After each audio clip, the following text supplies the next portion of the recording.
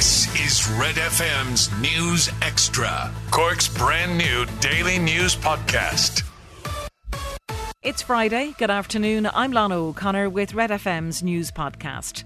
The Health Minister was quizzed in the Dáil last night following the revelation earlier this week that the organs of 18 babies who died at Cork University Maternity Hospital were sent for incineration to Belgium without the consent or knowledge of their parents.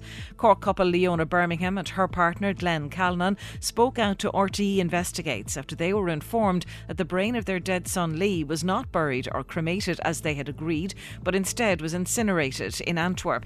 Sinn Féin's Donncha O'Leary says he's been contacted by families affected after the revelations were made, while Social Democrats Holly Carnes says the grieving families deserve answers. In the Dáil last night, the Health Minister Stephen Donnelly was unable to clarify what information was included in the HSE correspondence sent to parents and said he would seek detail on the matter.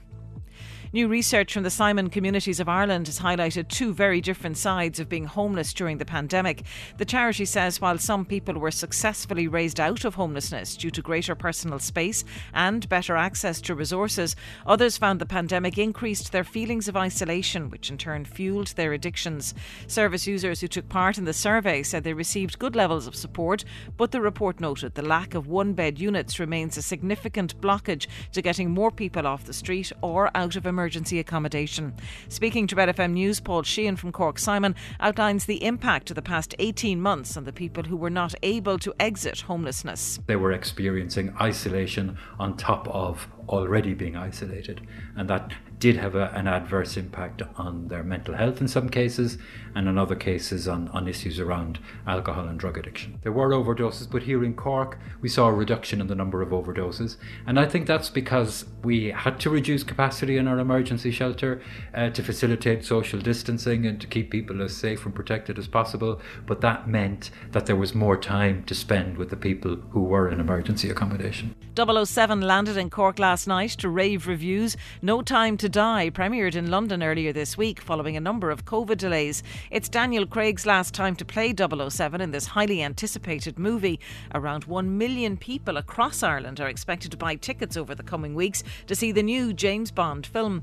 Cork's Red FM went to the movies last night as the Gate Cinema held a special screening of the movie for our listeners. And speaking to Red FM News, these lucky listeners say the blockbuster didn't fail to entertain young and old alike. I definitely recommend it to anyone who's not even after watching the other James Bond films. I'd say the acting's very good in it. I'd give it a 9.5 out of 10 definitely. It's exciting.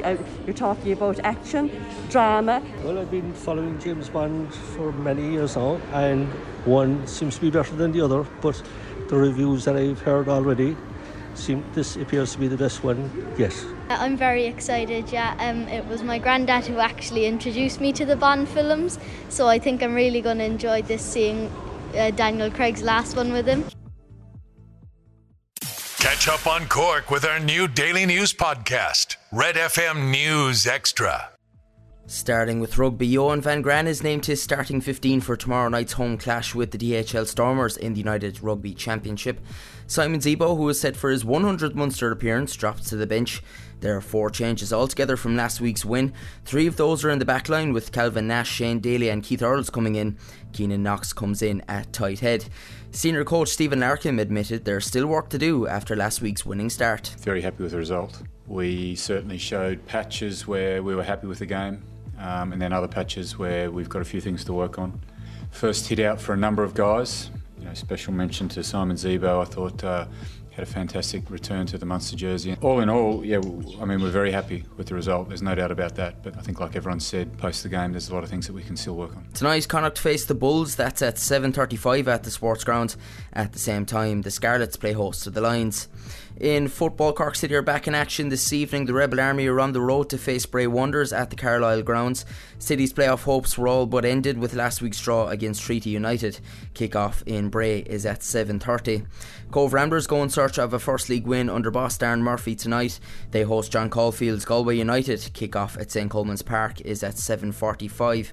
Elsewhere, First Division leaders Shelbourne entertain Treaty United, and Premier Division leaders Shamrock Rovers welcome Derry City to Tallaght Stadium.